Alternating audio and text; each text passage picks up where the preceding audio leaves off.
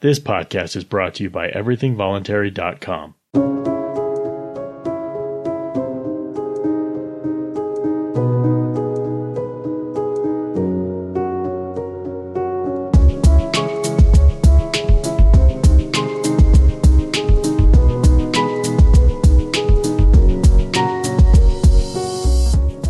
The voluntary principle states that all human relations should happen by mutual consent, or not at all.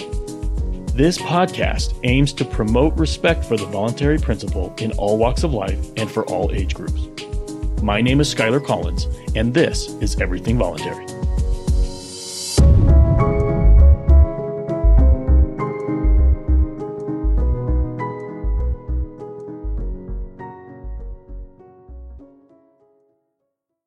Be sure to check out and subscribe to the Voluntarist Voices podcast, brought to you by everythingvoluntary.com. Voluntarist Voices is a podcast featuring lectures, interviews, and audio essays by intellectual giants past and present.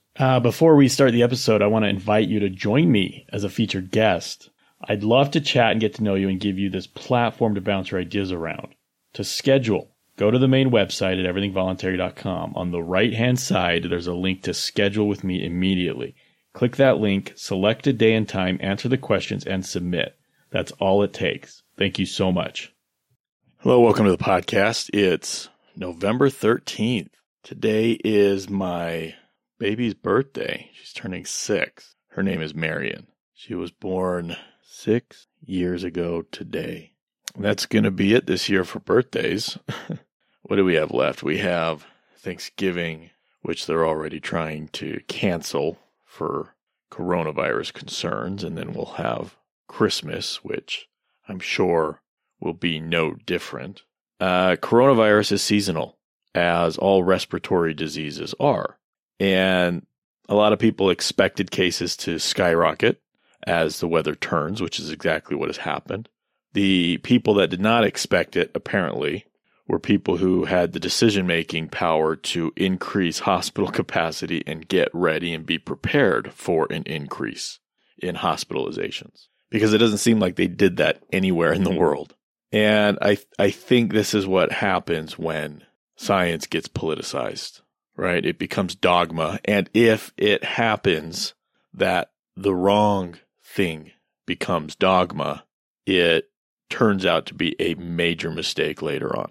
Had people just been free to listen to their doctors, listen to scientists, make their own decisions about what they wanted to do, then maybe we'd be better prepared for this. But maybe not.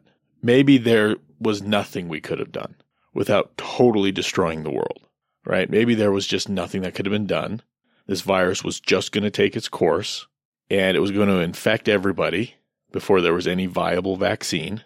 And those who were going to die, we're going to die. I did read something interesting. As of this point in the U.S., all-cause mortality is at 112% of what was expected. That's it, 12%. 12% higher than what was expected for all-cause U.S. deaths by this point, by November 2020. It's only 12% higher. Okay, that means out of 100 expected deaths, extrapolated, we have 112, right? So what's the other 100? Well, people die from a lot of things. Diseases, accidents, natural deaths, murders, so on and so forth. And this big, epidemic only raised that 12 people, which means with all the lockdowns and all the shut-ins and all the remote working and blah, blah, blah, other deaths were down and they were just simply replaced with COVID deaths. Now, there is a pretty strong theory that last season had fewer influenza deaths, which left over vulnerable people for the next season, which is where a lot of deaths came from. That's called the dry tinder theory. And if you look at the data from past seasons on respiratory disease deaths, influenza deaths, which is not a respiratory disease, you see that. You see 2015, 16, 17, they're all at this high level. 2018, and then 2019, it's like lower. And you see this all over the countries in Europe and the U.S. And then you get 2020 and you get this big spike of COVID. So there's all this dry tinder, all these vulnerable people that barely made it through the previous season. They get it as they would. and they die. And this hits close to home for me. My maternal grandmother, my last remaining grandparent, was diagnosed as positive for coronavirus about a week and a half ago in a nursing home in a place that has been on lockdown, and 2 other people as well, right? So this kind of reminds me of the idea that they can't even keep drugs out of prisons. Well, they can't even keep coronavirus out of nursing homes that are on lockdown, right? So it's kind of the same thing, isn't it? She tests positive. She's mostly asymptomatic. They moved the 3 of them to some coronavirus wing at some clinic outside of the nursing home. The next couple of days, I guess she develops a cough, and her oxygen levels start to drop. Now, my grandmother has been looking for a way out for almost a decade. She's 86. Since before her 80th birthday, we'd visited her every month, and she would tell us she's ready to go. She just wants to go. She's done. So for the last 6, 7, 8 years, she pretty much just sat in front of a TV, just waiting, suffering. So she tests positive. They move her. She develops some mild symptoms. Her oxygen level drops. They put her on the oxygen, and the oxygen, it's not helping. And she has a DNR, a do not resuscitate order. So they take her off the oxygen. She falls asleep. She's sleeping, her oxygen. And so over the next few days, she's just sleeping. My parents and my mom and her siblings go and do a visit with her. They each get some time with her, pretty much to say goodbye. And then as of a couple days ago, 2 days ago, 5:30 in the morning, my mom calls me and says she's passed in her sleep, peacefully. And, it brings tears to my eyes when I think about her, and I think about the memories and the moments. But those are, I don't know what those are. Those are they're just tears. They're emotional tears. But I am happy for her. I am happy that she's finally out of here. Okay, whatever that means, I'm happy that she's no longer suffering. And now she gets to become a coronavirus statistic. Yay! But she's 86, right? And she wasn't otherwise sick or infirm. She's just, some dementia. I don't know if that has any effect on it. Maybe. But she was ready, and she's been ready for a long time. So she, in my opinion, she gave up, and she allowed this to take her. And I'm happy for that. And as 86, she's pushing up life expectancy, right? Which is what, 75, 76 for women? She beat that by 10 years. Anyway, let's look at some news items.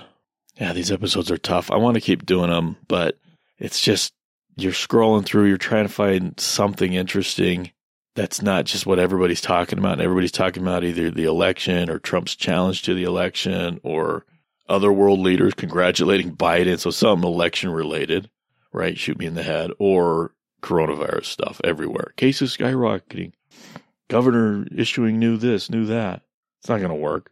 They're talking about this new Pfizer and some German companies developed vaccine that's 90% effective. Really? Vaccines typically take 7 to 8 years, 4 to 5 years when they're rushed. And this one's available in a year. I don't know about you, but I have no plans on taking this vaccine or giving it to my children or supporting my wife if she wants to take it. And I have no idea. She probably won't. But it seems to me like it would be incredibly foolish to take this. It's way too early. And I don't care if the FDA approves it. That's not my standard. Okay, I only take vaccines and give vaccines to my kids after they've had decades. And I'm not an anti-vax, right? Vaccinated all my kids. I was vaccinated.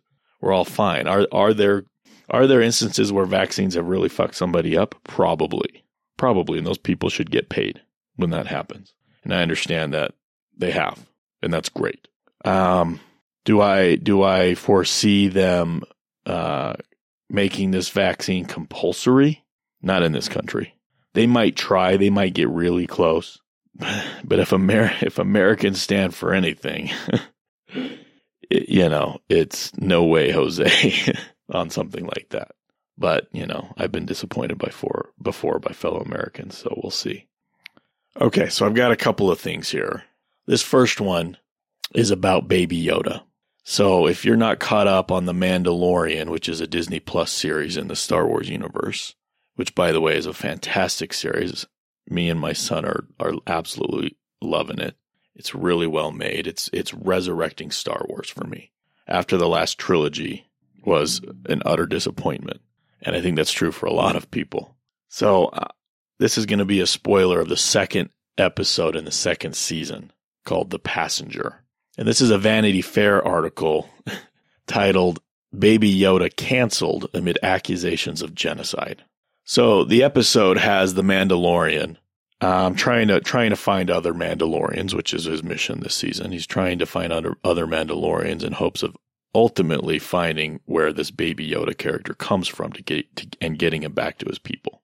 So he's able to get some intel on where a Mandalorian is, or may be. But in order to get that intel, he has to promise to take this passenger with him who's going to that same place. Now, this passenger is some gecko or chameleon or frog. She's called Frog Lady, but she looks more like the Geico gecko. And she's human size, so she's kind of this weird reptilian species. And she's got like this backpack case full of what look like apricots in water, but it's her eggs. And she's got to get to this place. She's the last of her species. Her and her husband, who's already there, has prepared a place for them to put these eggs to grow them. And apparently they're the last of their kind.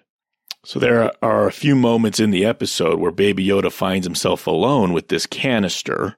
And he gets it open. And he reaches in and he grabs one of these delicious peach-looking eggs. And he sucks it in his mouth and eats it. In total, there's probably 20 eggs in there. And I think by the end of the episode, he's eaten maybe 3 or 4.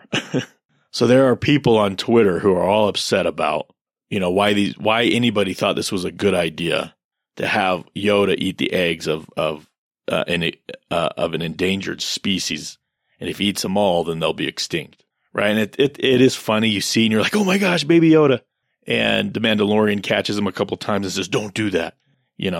But he still sneaks and gets away with it a couple more times. And he never says anything to the lady. He catches him a couple of times and stops it, but he never says anything to the lady because he doesn't want to freak her out. And I don't know if she's got a count and, if she knows about it, and they all almost die anyway, right? With, some stuff that happens. I won't give that away, but anyway, so now people have lost their minds on Twitter about how they're upset about this. Here's somebody. I was defending the story choice the other day because I thought it was intentionally very disturbing, not comic relief, and would hopefully have some meaning going forward. But now I'm just incredibly disgusted. I'm so sorry I gave you all the benefit of the doubt. One guy says, for the record, Chapter 10, which is Episode 2 of The Mandalorian, makes it clear that the Frog Lady's eggs are unfertilized like the chicken eggs many of us enjoy. But obviously chickens aren't sentient beings, and the child eating the eggs is intentionally disturbing for comedic effect. So there's backlash and then counter backlash, and it's just kind of become a bit of a controversy, according to this article. I don't know. I don't follow Twitter, but thought that was kind of funny. And at one point in the show, the Frog Lady says, we fought too hard and suffered too much to resign ourselves to the extinction of our family line. But please use these eggs as the butt of your misogynistic joke. It's like, come on. It's a story. Obviously, you can make a story, do whatever you want. But let's just imagine this is real. You're telling me that a Baby Yoda character who eats frogs and everything else he can get his hands on is not going to do what he did, finding himself alone with this canister? Okay, it's realistic. Okay, and I'm sorry that reality offends you, but it is what it is. This is exactly what would happen if those eggs are delicious to Baby Yoda and he finds himself alone. He's going to eat them. He's a baby. And it's supposed to be disturbing. It's supposed to be like, oh my gosh. And at first it was like, oh my gosh, he's eating them. And then he does it again and he's so cute and he's doing it. And it's like this weird juxtaposition of cuteness and murder. And you can't help but just laugh at it. Right now, obviously, this person isn't real. The eggs aren't real. It's all made up. So nobody's getting murdered. But if we suspend disbelief and we enter the universe, we enter the world, what he did was really bad, but it's also what he would do. And when you think, oh my gosh, that's really bad, that's a good thing that you think that, right? That's your reaction. That's a good thing to have that reaction. And it is. It's disturbing. And the fact that you're disturbed is a good thing. You're supposed to be disturbed. Right? And what's the lesson here? The lesson is keep your kids away from other people's stuff so they don't take it and eat it. Learn from the Mandalorian's fail. All right, let's go on to the next one. Governor Ron DeSantis has a new proposal, Florida governor, that could allow citizens to shoot and run over suspected rioters. It says Governor Ron DeSantis is proposing controversial legislation that would expand Florida's stand your ground law. Among the changes would be an addition of justifications for people using force against one another over criminal acts during protests like looting. It would also make blocking traffic during a protest a third-degree felony. Drivers who say they accidentally killed or injured protesters who blocked traffic would get immunity. Critics say it could provoke vigilantism and provide justification for killing people over property crimes. The governor's draft proposal would also enhance criminal penalties for people involved in assemblies which become violent or disorderly. So they want to expand stand your ground to give cover to people who are defending their businesses and their property during riots and looting with deadly force. I think I'm okay with that. Okay. I mean, people just standing outside their businesses with rifles goes a really long way to keeping people away. And now if those people know that if they get shot, that nothing's going to happen to those people who shot them, that's going to go even further. Okay, what are the chances of this actually being an issue? Right? What are the chances of it actually coming to the fore? Probably pretty low, right? Because people know that people are going to know and they're going to have the expectation that they can protect their property, which they have every liberty, every right to do, in my opinion. Yes, with deadly force. When somebody is choosing to risk their own life to loot your store, then you are simply acquiescing their choice. They're risking their life, so are you. It's tit for tat. It's proportionate. It's estoppel. They're risking their life for your stuff. You're risking their life for your stuff. It's the same thing. And as long as everybody knows about it, then everybody will suffer the consequences if they choose to act like an idiot. And I'm okay with that. What about the second thing? What about blocking traffic? Right? You have these cases where people are standing in the road and cars are trying to get through and some car gets upset and guns the gas and runs somebody over. That happened in Charlottesville, right? And I think it's happened in the more recent slate of riots. It's happened. I don't know the details. I've heard a couple of times. I'd have to look it up. Right? But they like to block the roads. They like to get in. They like to block freeways, stand on the middle of freeways. Cars are coming. They don't get out of the way. They get hit. Maybe you shouldn't be standing in the middle of a freeway. Maybe freeways are for cars going really fast. So, I don't know. It seems like if you're going to stand in a freeway, that's an assumption of risk, right? You're assuming for yourself, on yourself, the risk of getting hit by a car. So maybe that's just what happens. Maybe when people understand that I can get run over in the street, right? A lesson they should have learned when they were 3 years old and they just learned to walk. Maybe they won't stand in the street. Maybe if they know that somebody can hit me and not have any consequences, any legal repercussions for that. I mean, maybe they can get sued. Maybe it's a tort. Then that's going to better inform my decision on whether or not I'm going to assume the risk of standing in the road. So maybe I'm okay with this too. We'll see what happens. We'll see how real ass Floridians are if they allow this to go. It's just a proposal at this point. So, all right, next item. This is from Business Insider. A global black market for negative COVID-19 test results has emerged, and fakes are starting around $200. This is human ingenuity at its finest, right? Every time there's a crackdown, right? Every time government gets involved in anything and they start, and it's not just, well, I mean, it is mostly, I mean, there's obviously businesses that are making these decisions for themselves, but a lot of them are doing it at the behest of governments, right? To interfere with this sort of stuff. But you're going to have black markets emerge, right? When negative tests become valuable, sooner or later, you'll have markets for negative tests. Fake, fraudulent, seemingly certified negative tests that you can take in and say, look, I'm clear, right? I was tested positive, and these PCR tests can test positive for any number of things that aren't actually, that you're not actually sick for. But now you're prevented from doing something like traveling or who knows what. And so you want to get a negative test. Entrepreneurship at its finest, truly.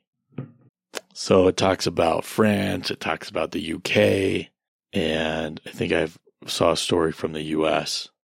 Brazil. So it's happening everywhere. And I think that's great. I really do. But we'll see what happens. Okay, let's end with this. This isn't really news. This is an offer that I discovered that I wanted to forward along because it's a pretty cool offer. Now, I don't know if you're a YouTube Premium subscriber, but me and my family are. It costs like $15 a month. You get access to YouTube ad-free. Okay, other than the people who do their own ads while they're making the video, all the YouTube-based ads are gone. I haven't seen one in years. And you also get YouTube Music. Used to be Google Play Music, the full thing. So it satisfies my music wants as well as my YouTube wants.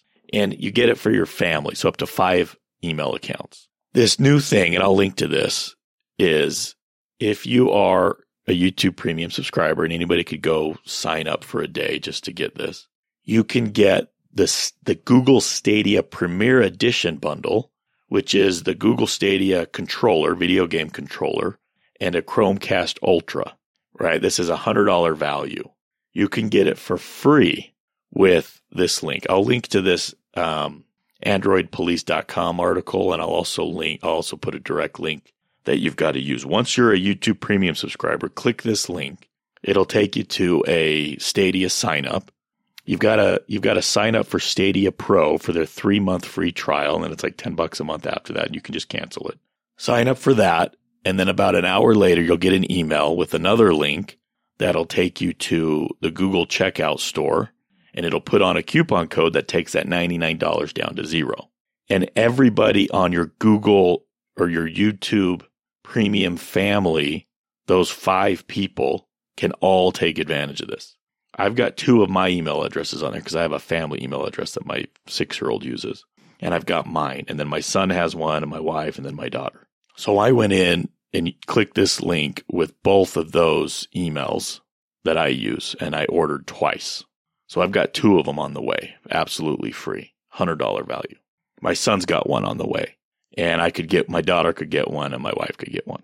So this was an interesting value. So I'm going to link to this, and I'm like, wow, I'll link to this. And then if anybody wants this, you could even get it, and then you could go sell it, for $50, $75 or something. I'm sure somebody will buy it. So if you don't know, Google Stadia is Google's new video game platform. It's cloud-based. Either with your keyboard on your computer or with this controller, you can play through your laptop, through your Android phone, through a Chromecast on your TV. You can play, their library of games. And I think with the Stadia Pro, you can claim games. Some of their free games, you can claim like one a month or something. So I claimed one yesterday, and I was just playing around with this weird game. But I was just playing right through my browser with my mouse and keyboard. So it's kind of interesting. It hasn't really made the splash Google hoped to, which is probably why they're doing this deal, trying to give these away to get more people using the service. But the Chromecast Ultra has value in and of itself, I think. So, all right, well, that's going to do it. I'll link to this stuff as I do. So if you have any interest, if you're able to take advantage of that, then go do that. It's a free Chromecast Ultra and a free Stadia controller. So it's pretty cool. All right, that's going to do it. Please remember, don't hurt people. Don't take their stuff. Don't ask permission. Thank you so much for listening, and have a better day. Please send your comments and questions to everythingvoluntary@gmail.com.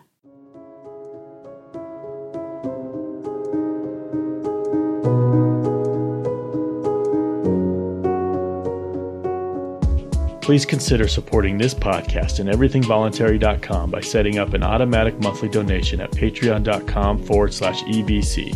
One-time donations are also accepted at paypal.me/everythingvoluntary. Will you do us a big favor? Will you rate and review this podcast wherever you're listening from? That really helps. And one more thing, please share the podcast with your friends. We really appreciate it.